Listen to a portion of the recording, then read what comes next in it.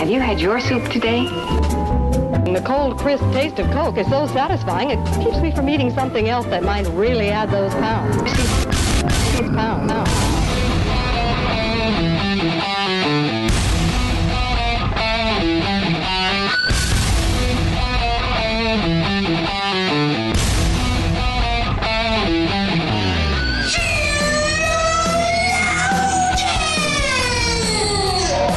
Good morning, good afternoon, good evening, wherever you are. Welcome to another episode of Sheologians. We are here today to put the she in Sherlock Holmes. Oh. Because I'll tell you why in a minute. Joy, what? I'm so excited. Oh, okay. I was like, oh no, you know what I'm about to tell you. Mm-mm. Okay. Joy, I just want you to know that if you suddenly disappeared, I would not blow anything up with dynamite. Or cut any animals or open. cut any animals open. And I for sure would not let your disappearance go unsolved because I would just turn straight Sherlock up in here. No dynamite. Good. I'm pretty sure that's what happened to Bobby Dunbar. P.S. Right. I know.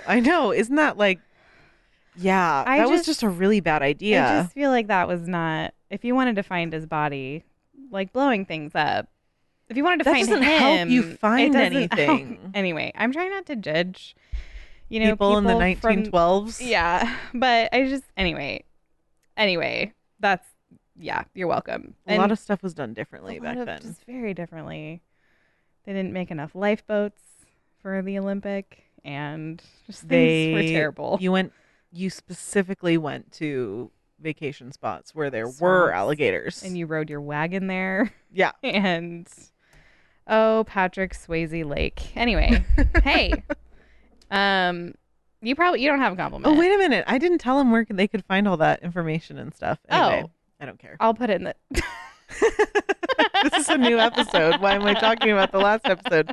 It's because we just recorded it a few minutes ago, and we're Right. still freshly thinking of what I just talked about. We are still talking to give you content. Also, Okay, but wait, you're right. I am Joy. You're Joy. And I'm here we're gonna get through this. Everything's fine. I'm here with my beautiful co-host Summer. And Summer, I'm so sorry. I don't have a compliment for It's you okay. today. You have no notes. You for this got a episode. freebie Yes. last week for the same thing, and I thought Yes. that is really good logic behind that. Right. And I'm just gonna embrace it. Yeah. Embrace the logic. It's fine. You compliment me all the time with your presence. Okay, it is my turn. This is I'm going to tell you the unsolved mystery of what happened to the world's foremost scholar of Sherlock Holmes, and his name is Richard Lancelyn Green. Okay. Yes. You know what's really funny? Hmm. Is it green with an E at the end? No. Oh, dang it. Why? I was going to say because I have a friend named Angie who actually Right. you're going to meet Yeah. because she is a bridesmaid. Yes. And her maiden name's Dunbar and her married name's Green. That is Yeah. crazy, actually. And I'm getting married on her birthday. Okay. This is weird. This is I was like thinking about her the whole time I was researching mine because I just Right. kept seeing Dunbar. Dunbar. Mhm. Right. That's crazy. Well, now I'm going to tell you Weird. about Richard Green. Mysterious? So mysterious. Like the weird sounds happening in the studio we're alone in. Okay. Richard Lancelyn Green was born on July 10th of 1953. He was the youngest of three. And his dad, Roger, was a best-selling children's author who, this is really interesting. Oh, let me back up. Here's another mysterious thing that I love. Okay. The first time I ever read about Richard Green, I was reading an article in the New Yorker, and that's where I got most of my information. Okay. And it's by this guy named David Gran. And the last story I told about the guy whose kids, you know, they died in the fire, and he ended up getting put to death for it. Yeah. David Gran also wrote his story in the New Yorker. So when I noticed the name, I was like, David Gran, you are on fire, and thank you for being Was like, that a pun? oh a no, bad pun? oh no, Um, that's not what I meant, David Gran. but apparently you guys would be friends because the Yeah. same kinds of things interest you. yes, he's just like a really great writer, and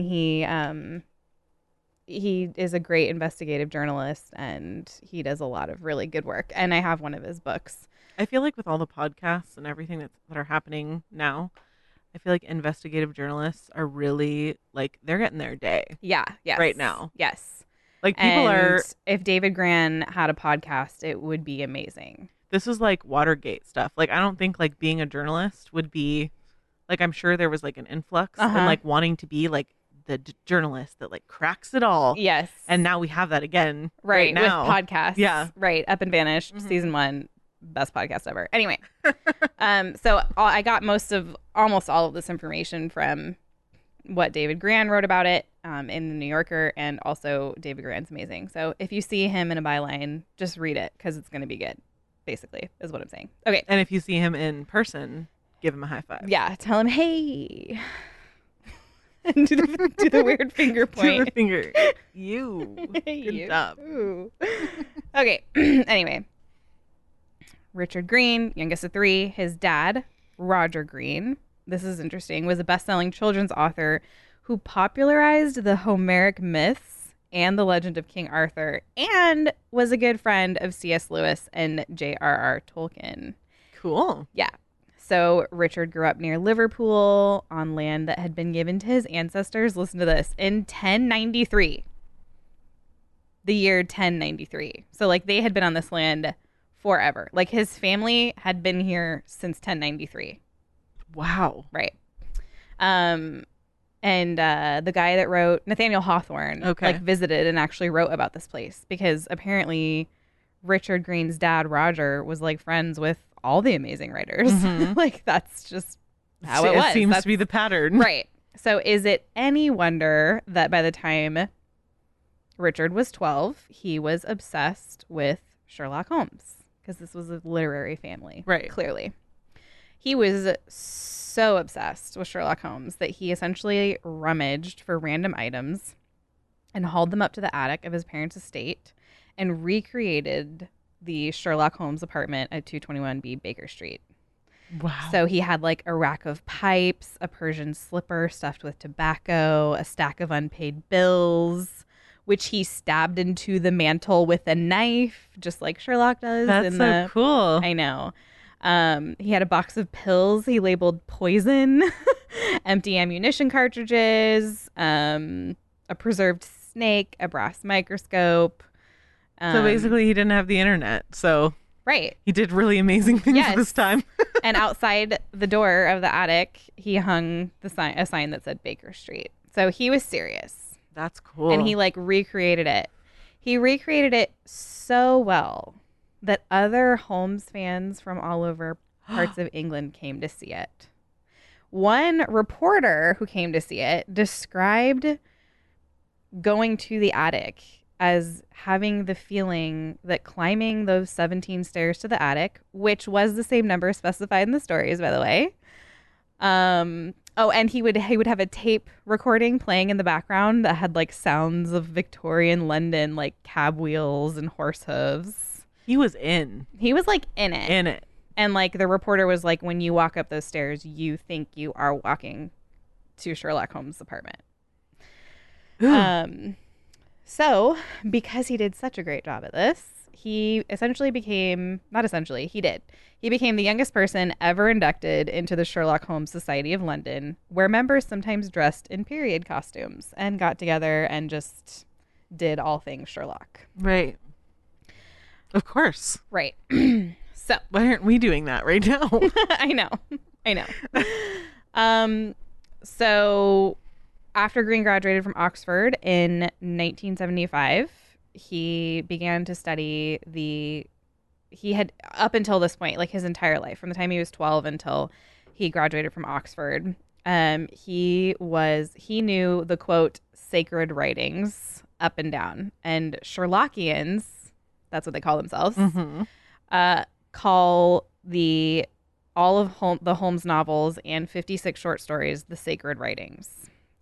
So after he graduated from Oxford, he began to kind of focus more on serious scholarship. Okay. But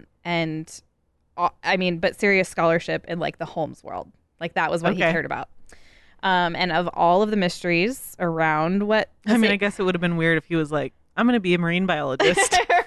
Right. Yeah. No. At this point. He had a singular focus. I let's keep it. That's what I mean when I say that.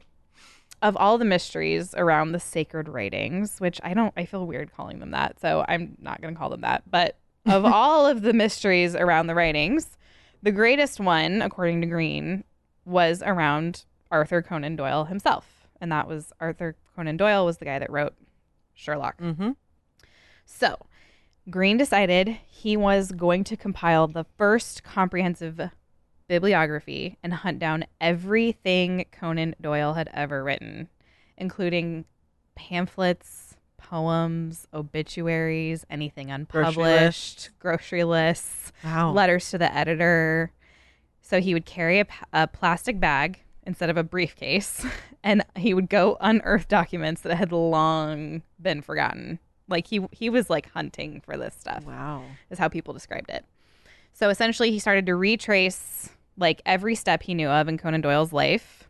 And his friends would like describe it as if he was like assessing a crime scene. Like that's how meticulous and like serious he was.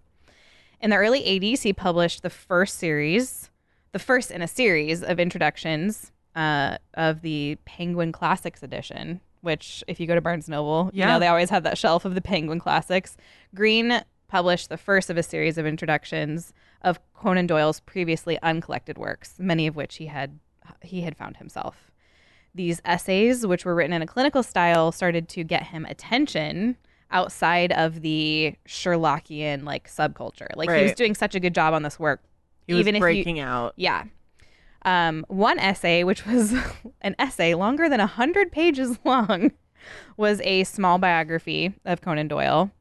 And in another, he broke down the case of the man who was wanted, which he had found in a chest more than a decade after Conan Doyle's death, and was claimed by Doyle's widow and sons to be the last unpublished Holmes story. Like Green found it. Wow. Some experts wondered if the story was a fake, and even Doyle's two sons, trying to pay for their lifestyle, had forged it. But Green ended up being able to conclusively show that the story was neither by Conan Doyle nor a forgery. It was actually written by an architect named Arthur Whitaker, who had sent it to Conan Doyle in hopes of collaborating with him. Okay. Scholars described Green's essays as dazzling, unparalleled, and the ultimate compliment, Holmesian. Oh. So, for 2 decades, he had been looking for a specific trove of letters, diary entries, manuscripts written by Arthur Conan Doyle himself. The archive was estimated to be worth nearly $4 million and was said by some to carry a deadly curse, like the one in the most famous Holmes story, The Hound of the Baskervilles. Wow.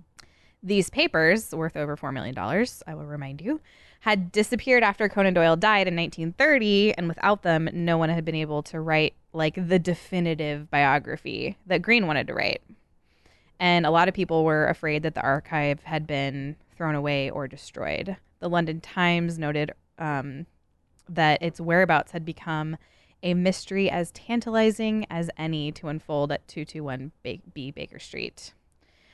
So not long after Green started looking into locating this archive, he discovered that one of Conan Doyle's 5 children, Adrian, had, with the other heirs of Doyle's things, stashed the papers in a locked room of a chateau in Switzerland. Of course. That's naturally where I keep my papers. All of my papers are in a chateau. Green then learned that Adrian had spirited some of the papers out of the chateau. Without his, he just whisked them away out of the chateau. That seems like a nice way of saying stealing. Yeah.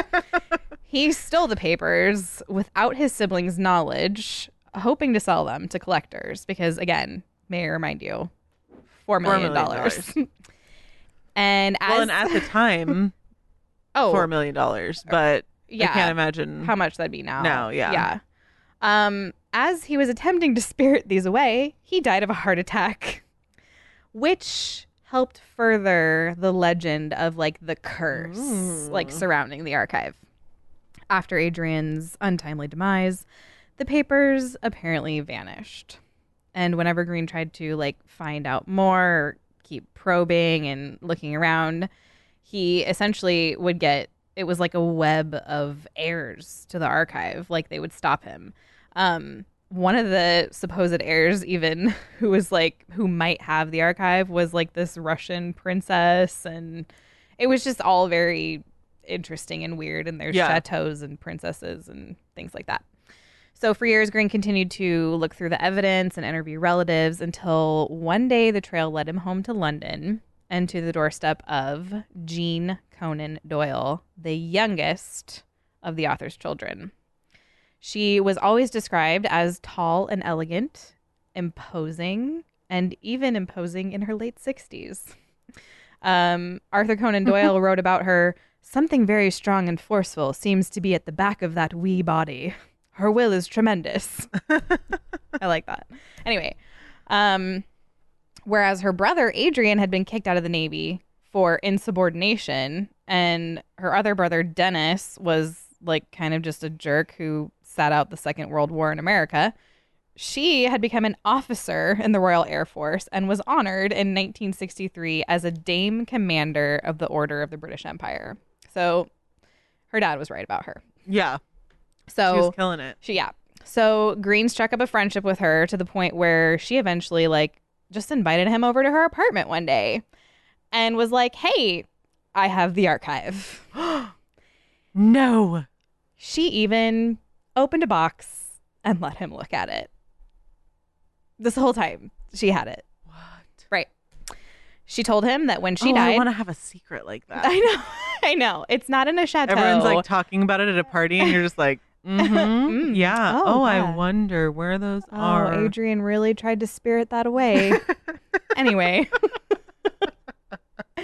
She told him that when she died, she would be bequeathing the archive to the British Library, which excited Green because then he would finally have all the missing pieces that he had been looking for, because the point for him was never about money. Like once it was in the British archive, like it was going to be public, like he could see it. Yeah. And so that would be like the thing that would make him be able to fulfill his like life's purpose at this point. He would be the guy that would write the biography. So not long after that, she died, and Green was like, "Yes, I mean, not like yes, she died, but like yes, like now I'm gonna have access." Right. Well, one Sunday, Green opened the London Sunday Times and was shocked to read that the lost archive had, quote, turned up at Christie's auction house and was to be sold in May for millions of dollars by 3 of Conan Doyle's distant relatives. Instead of going to the British Library, everything in there would be scattered among private collectors around the world who might keep them, inaccessible to scholars. Green was... I know. What happened? Ugh. How did this happen? Green was like, no, this is a mistake. Like, I need to go tell them this is not what she wanted to happen. Yeah. This is what she said was going to happen. They're doing this outside of what she wanted. These were stolen. Yeah. So he went to Christie's to go see the materials. And when he got back, he told his friends that he was like positive that many of the papers that he had seen there, like they had been stolen. Like this is not it. And he was like, "I have proof that these have been stolen and we're going to deal with this." So over the next couple of days, he approached members of the Sherlock Holmes Society of London, one of hundreds of fan clubs devoted to the detective, and a fan club that he had particularly once been a chairman of. And then he alerted the Sherlockians, including like American members of the, quote, Baker Street Irregulars, which was an invitation-only group that was founded in 1934. He also contacted like more prim and orthodox scholars. Mm-hmm. Those scholars call themselves the Doyleans. And he told them all about the sale and how this was theft and this was not what she wanted to happen. He told all these people what he knew about what was supposed to happen with the archive, and he considered a damning piece of evidence that he had a copy of Jean's will, which did state, quote, "I give to the British Library all my late father's original papers, personal manuscripts, diaries, engagement books, and writings." So he was determined to block the auction, and he like rallied all of these people, amateur sleuths and scholars, and presented their case to the members of Parliament. Wow. I know. Toward the end of the month, as their campaign intensified and its objections appeared in the press, Greene hinted to his sister, Priscilla West, that someone was threatening him. Later, he sent her a cryptic note containing 3 phone numbers and the message, "Please keep these numbers safe." He also called a reporter from the London Times, telling them that something might happen to him. On the night of Friday, March 26th, he had dinner with a longtime friend named Lawrence Keane, who later said that Greene had told him that an American was trying to bring him down. After the 2 men left the restaurant, Greene told Keane that they were being followed and pointed to a car behind them. Later that night, Priscilla West phoned her brother and got his answering machine. She called repeatedly the next morning and he still didn't pick up, so she was scared. She went to his house, knocked on the door, and no one answered. After several more attempts, she called the police, who came and broke open the entrance. Downstairs, the police found the body of Greene lying on his bed, surrounded by Sherlock Holmes books and posters, with a cord wrapped around his neck. He had been garroted. So, I know. Whoa. I know. So this guy, David Gran, that I was telling you about, the investigative reporter, he went to talk to a friend of Greene's named Gibson. Gibson was obviously also a Sherlock scholar because that's who Greene hung out with. Yeah. Gibson said that he had attended the coroner's inquest and taken careful notes. And as he spoke, he picked up a magnifying glass beside him and peered through it at several crumpled pieces of paper. And this is him like telling the story. He said, I write everything on scraps. The police had found only a few unusual things at the scene. There was the cord around Greene's neck, a black shoelace. There was a wooden spoon near his hand and several stuffed animals on the bed. And there was a partially empty bottle of gin. The police found no sign of forced entry and assumed that Greene had committed suicide. But there was no note. And Sir Colin Barry, who was the president of the British Academy of Forensic Sciences, testified to the coroner that in his 30-year career, he had only seen 1 suicide by garroting. That's a really... Yeah. Just so you guys know what that is, if you don't, it's where you like take a stick or something and you use it to twist the cord so that like you can do it hard, like more tightly than you could ever do with it's basically a simple machine that allows you to tighten what something. you're trying to strangle a person with. And the coroner said self-garroting is extremely difficult to do. Yeah. Because you're usually going to pass out before you die. Right. And in this case, the cord around his neck was not like a thick rope, but a shoelace, which makes it even more unlikely that he was able to do it himself. So during one of the last conversations that Gibson and Greene had said that he was afraid of something. And Gibson was like, "No, you're fine." And Greene was like, "No, I'm not." And Gibson was like, "Do you fear for your life?" And he said that Greene said, "Yes, I do." But Gibson didn't take the threat seriously, but he still told his friend, like, "Okay, well, don't answer your door unless you know who it is." Right. Uh-oh. So on the night before Gibson had died, Greene had died. He had spoken to his friend Keane about an American who was trying to, quote, ruin him. Yeah. And then when Gibson called him the next day, he said that he heard a strange greeting on the answering machine. He said, instead of getting Richard's voice in this sort of Oxford accent, which had been on the machine for a decade, I got an American voice that said, "Sorry, not available."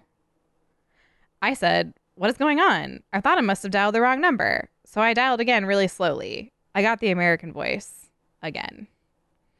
So that was just weird. Gibson said that Green's sister had heard the same like American greeting, which is one reason that she had like rushed over to the house. So that was just like, that was something that was weird. The police had not conducted any forensic tests or looked for fingerprints, and the coroner, who had actually, like, in trying to help solve the case, had attended a meeting of the Sherlock Holmes Society to conduct a mock inquest of the murder from a Conan Doyle story in which a corpse is discovered in a locked room.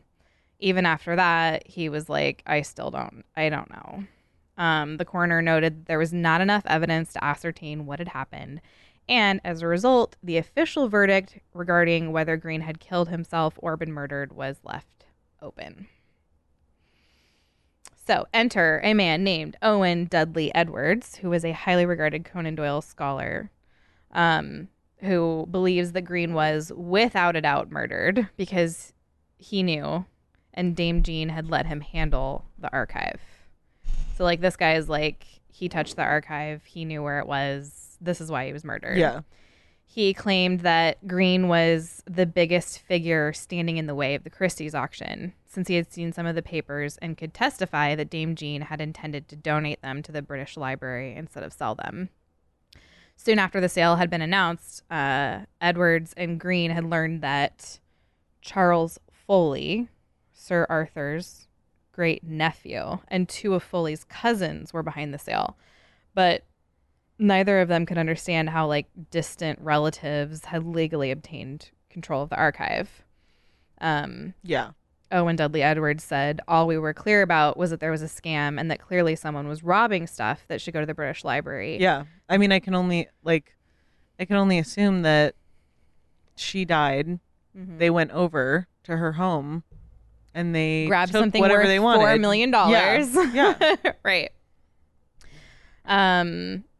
And Edwards is like, this is not a hypothesis. Like, we are sure that this happened. And he brought up the circumstantial details, like Green talking about someone threatening him and the American he was talking about.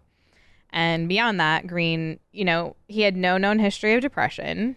Edwards pointed out that Green, like, just the day before he died, had made plans with another friend for, like, a holiday in Italy the following week. Like, he was making plans.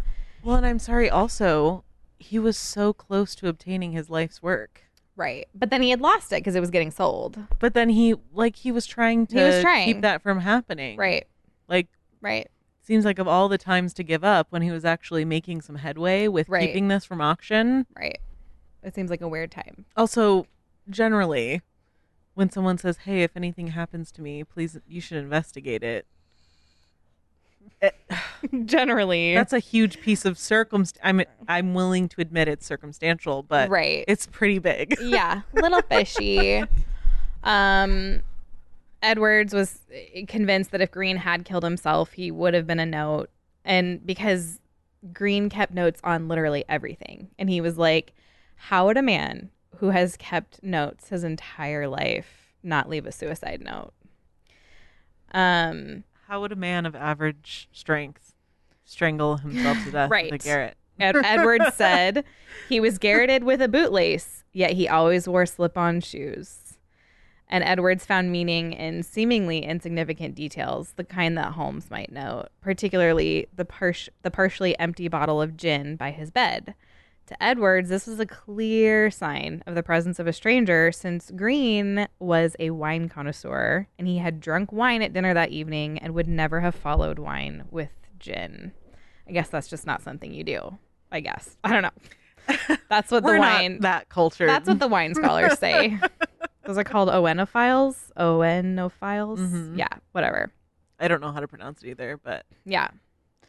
So, because David Gran had met with this guy Edwards, he was able to track down the American, whose name I have no clue about because Gran didn't publish it. He wouldn't publish it. So here's what we know about the American. He was a longtime member of the Baker Street Irregulars and had, for many years, helped to represent Conan Doyle's literary estate in America. It is his main job. It is his main job. Like, he but he had other jobs. And so like being kind of a part of the Baker Street Irregulars is like something, it's a subculture. So like not a lot of people knew that he did it. It wasn't his main job. His main job was that he works for the Pentagon in a high-ranking post that deals with, quote, clandestine operations. Edwards said he was one of Donald Rumsfeld's pals. Anyway. Whoa. So after he received a PhD in international relations in 1970 and became an expert in the Cold War and nuclear doctrine, he was drawn into the Sherlockian games and their pursuit of immaculate logic. He said, "I've always kept the two worlds separate. I don't think a lot of people at the Pentagon would understand my fascination with a literary character." And he had met Greene through the Sherlockian Society. In the mid-1980s, he and Greene had collaborated on projects. He said that Richard had gotten very close to Dame Jean and was getting all sorts of family photographs because he had represented himself to Jean as this admirer of her father. And then one time she saw something in print by Greene and realized that kind of the way he had presented his love for Conan Doyle to her wasn't really how he talked about Conan Doyle to the rest of the world. And so that like soured their relationship. The American insisted to David Grann that he couldn't remember what Greene had written that had upset her. But Edwards, the scholar we were talking to earlier, and others in like Holmesian circles said that the reason nobody could recall a specific offense was that he had never said anything inflammatory. Like the American story isn't true. According to R. Dixon Smith, who was a friend of Greene's and a Conan Doyle book dealer, that's a fun job title, the American framed it that way to Jean. Like he played on her sensitivities toward her father to basically twist her relationship with Greene. And like, because he wanted the archive.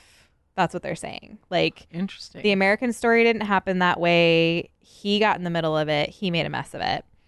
Edwards said of the American, "I think he did everything he possibly could to hurt Richard. He drove a wedge between Richard and Dame Jean.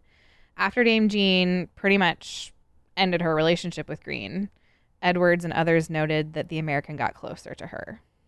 And the American was like, nah, that's not how it happened." Anyway, by the mid-1980s, Greene knew that he would not have access to the Conan Doyle archive until Jean died, presuming that she gave it to the British Library like he thought. So in the meantime, he just kept researching his biography and like waited for her to die, which is, whatever. He assumed that making the definitive biography would take 3 volumes. The first would be Doyle's childhood, the second, the arc of his literary career, the third, his descent into a kind of madness. And I think this is something that's really just weird and interesting. So towards the end of Conan Doyle's life, he kind of went crazy. Okay. He began to believe in ghosts. He started attending seances. Okay. Like just weird pagan weird things. And he like got really into it. And he like claimed to see dead family members and also, are you ready for it? Fairies. Oh. So Greene had a hard time rationalizing how this could happen. In one essay, he wrote, "It is hard to understand how a man who had stood for sound common sense and healthy attitudes could sit in darkened rooms watching for ectoplasm." I have to agree. Yeah. Greene reacted at times as if his hero had betrayed him, In one passage, he wrote, "Conan Doyle was deluding himself." But at the same time, while he was getting upset finding out about the end of Doyle's life, he decided that he also wanted to just hold things that Conan Doyle himself had held. letter openers and pens and spectacles. I mean, it's interesting because like... Yep, we're going there. So he would collect things. One of his brothers said he would collect all day and all night, and I mean all night. Green covered many of his walls with Conan Doyle's photographs. He even had a piece of wallpaper from one of Conan Doyle's homes. Obsession is by no means too strong a word to describe what Richard had, his friend Nicholas Utichin said. In an interview in 1999, Green said, "It's self-perpetuating and I don't know how to stop." So he was obsessed. So when Dame Jean died and he found out that the archive he so badly wanted was going to private auction, he went mad. He tried to piece together why the archive was about to slip into private hands. And according to Green's family, he typed notes on his computer, re-examining the trail of evidence, which he thought proved that the papers belonged to the British Library. He would work late into the night, and he would frequently go without sleep.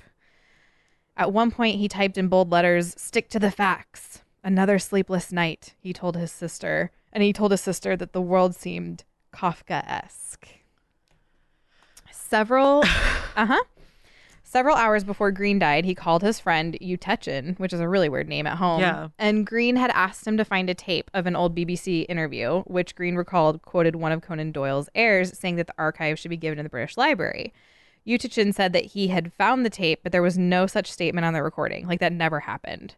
And Green went off, accused of his friend of conspiring against him, as if he were another Moriarty. Finally, Richard was like, "Dude, you've lost it." So anyway, David Gran went back to talk to Gibson, a really close friend of Richard Green. And he basically said, like, the guy Gibson just like really wanted to prove that this could not have been a suicide. Right. He was just trying to protect like the memory of his friend. Right. And he was like, you know, if someone else had garroted him, why would he need a spoon? Like, a killer could use his hands. But like at the same time, like in his arguments, it's almost like he's arguing that maybe like Richard did kill himself. So like he seems really like kind of not really sure. So by the time he's done talking to David Gran, he's like looking through his notes and he's like, okay, you know what? Maybe he wanted it to look like a murder.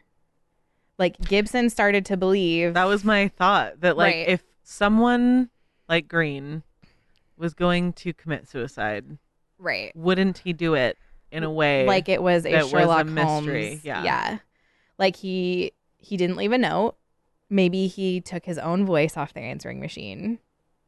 Maybe that's why he sent his sister like a note with 3 phone numbers on it. Maybe that's why he was telling people of the American, like the guy he was most angry at in the whole world. Yeah. And his friend was like, maybe he had been planning it for days and like laying a foundation and giving false clues and, stuff like that. So basically David Gran was like, maybe Green was so upset that he had lost the archive that he might have tried to frame the American and all of these other things. So, Green's sister, Priscilla West. I just still think it would be really hard to kill yourself that way. Right. That is like a really big piece of the puzzle that doesn't make any sense. Green's sister, Priscilla West, said that her brother had willed his collection to a library in Portsmouth, near where Conan Doyle wrote the first 2 Holmes stories, so that other scholars could have access to it. Listen to this. The collection was so large that it had taken 2 weeks and 12 truckloads to cart it all away. Whoa. It was estimated to be worth several $1 million. Far more money, in all likelihood, than the treasured archive itself. He really did not like... I know. He really did not like the idea of scholarship being put second to greed, Priscilla West said. He lived and died by this. She then told David Gran something about the archive, which had only recently come to light and to which her brother had never learned. Dame Jean Conan Doyle, while dying of cancer, had made a last-minute deed of apportionment, splitting the archive between herself and the 3 heirs of her former sister-in-law, Anne Conan Doyle. What was being auctioned off, therefore, belonged to the 3 heirs and not to Dame Jean, and though some people still question the morality of the sale, the British Library reached the conclusion that it was legal. Green also never got to find out that after the auction on May 19th, the most important papers from the archive ended up at the British Library. Dame Jean had not allotted those documents to the other heirs and had willed many of them to the library. At the same time, the library purchased much of the remaining material at the auction. As Gibson later told our investigative reporter, the tragedy is that Richard could have still written his biography. He would have had everything he needed. Wow. David Gran asked Priscilla West what she thought had happened to her brother. At one point, Skerard, the guy can never, this guy's name is Skerard, who was Richard's brother. Also, Priscilla West's brother, another sibling, had told the London Observer that he thought murder was entirely possible, and for all my attempts to build a case that transcended doubt, there were still questions. Hadn't the police told the coroner that an intruder could have locked Green's apartment door while slipping out, thus giving the illusion that his victim had died alone? Wasn't it possible that Green had known the murderer and simply let him in? And how could someone, even in a fit of madness, garrot himself with merely a shoelace and the help of a spoon?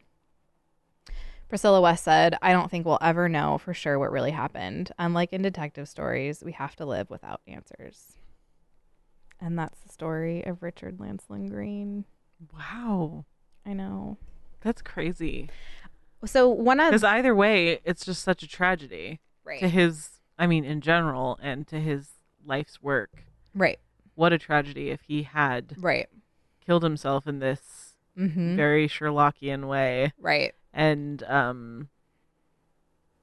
if he had just waited, he would have discovered that everything was fine. Everything was on the up and up, and he would have had what he needed. Right.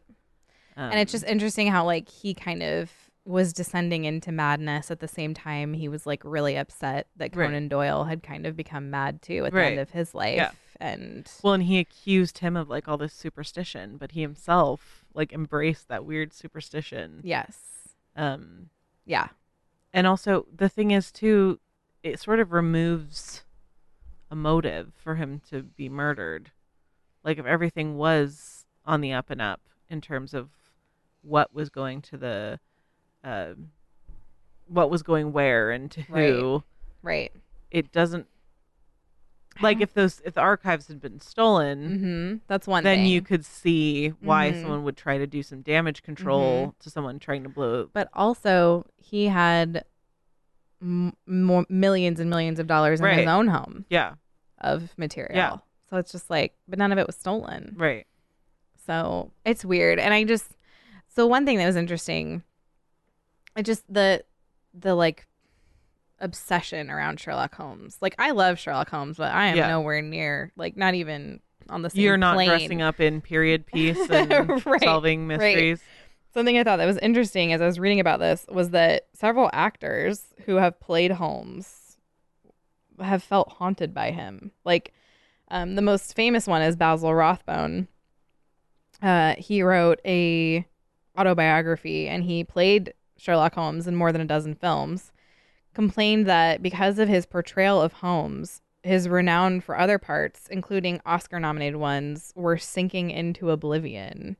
The public conflated him with his most famous character, which the studio and audience demanded he play again and again, until by the end, he, too, because Conan Doyle said this as well, lamented that he could not kill Mr. Holmes.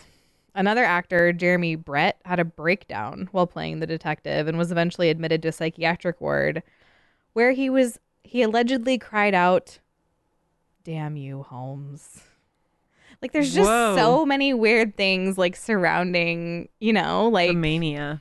It's a mania.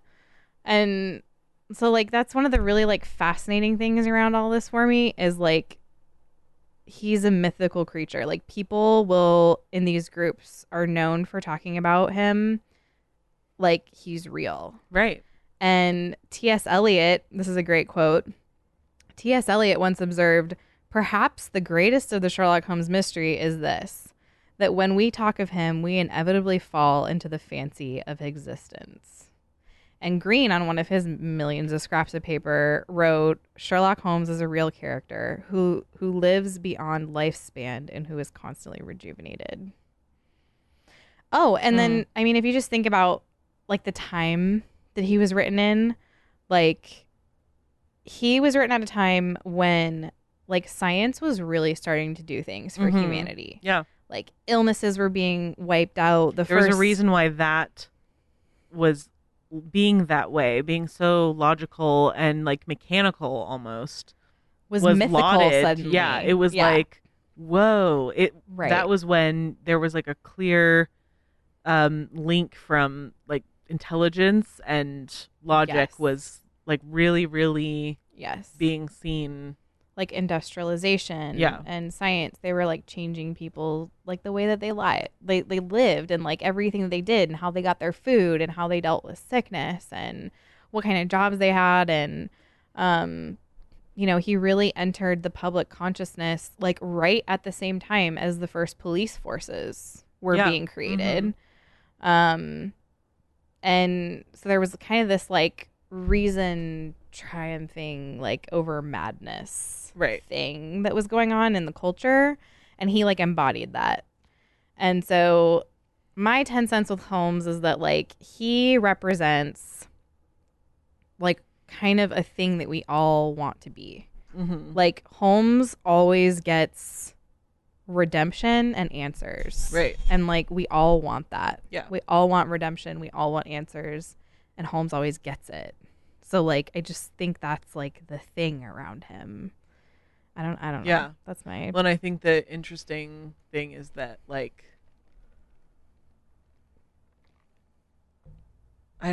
there's an like, it comes with a cost too, though. Yeah. With him. Huge cost. Yeah. So you can watch and pretend you're that way. Like, you can experience it without the cost of being so he had no relationships and there's a madness to him.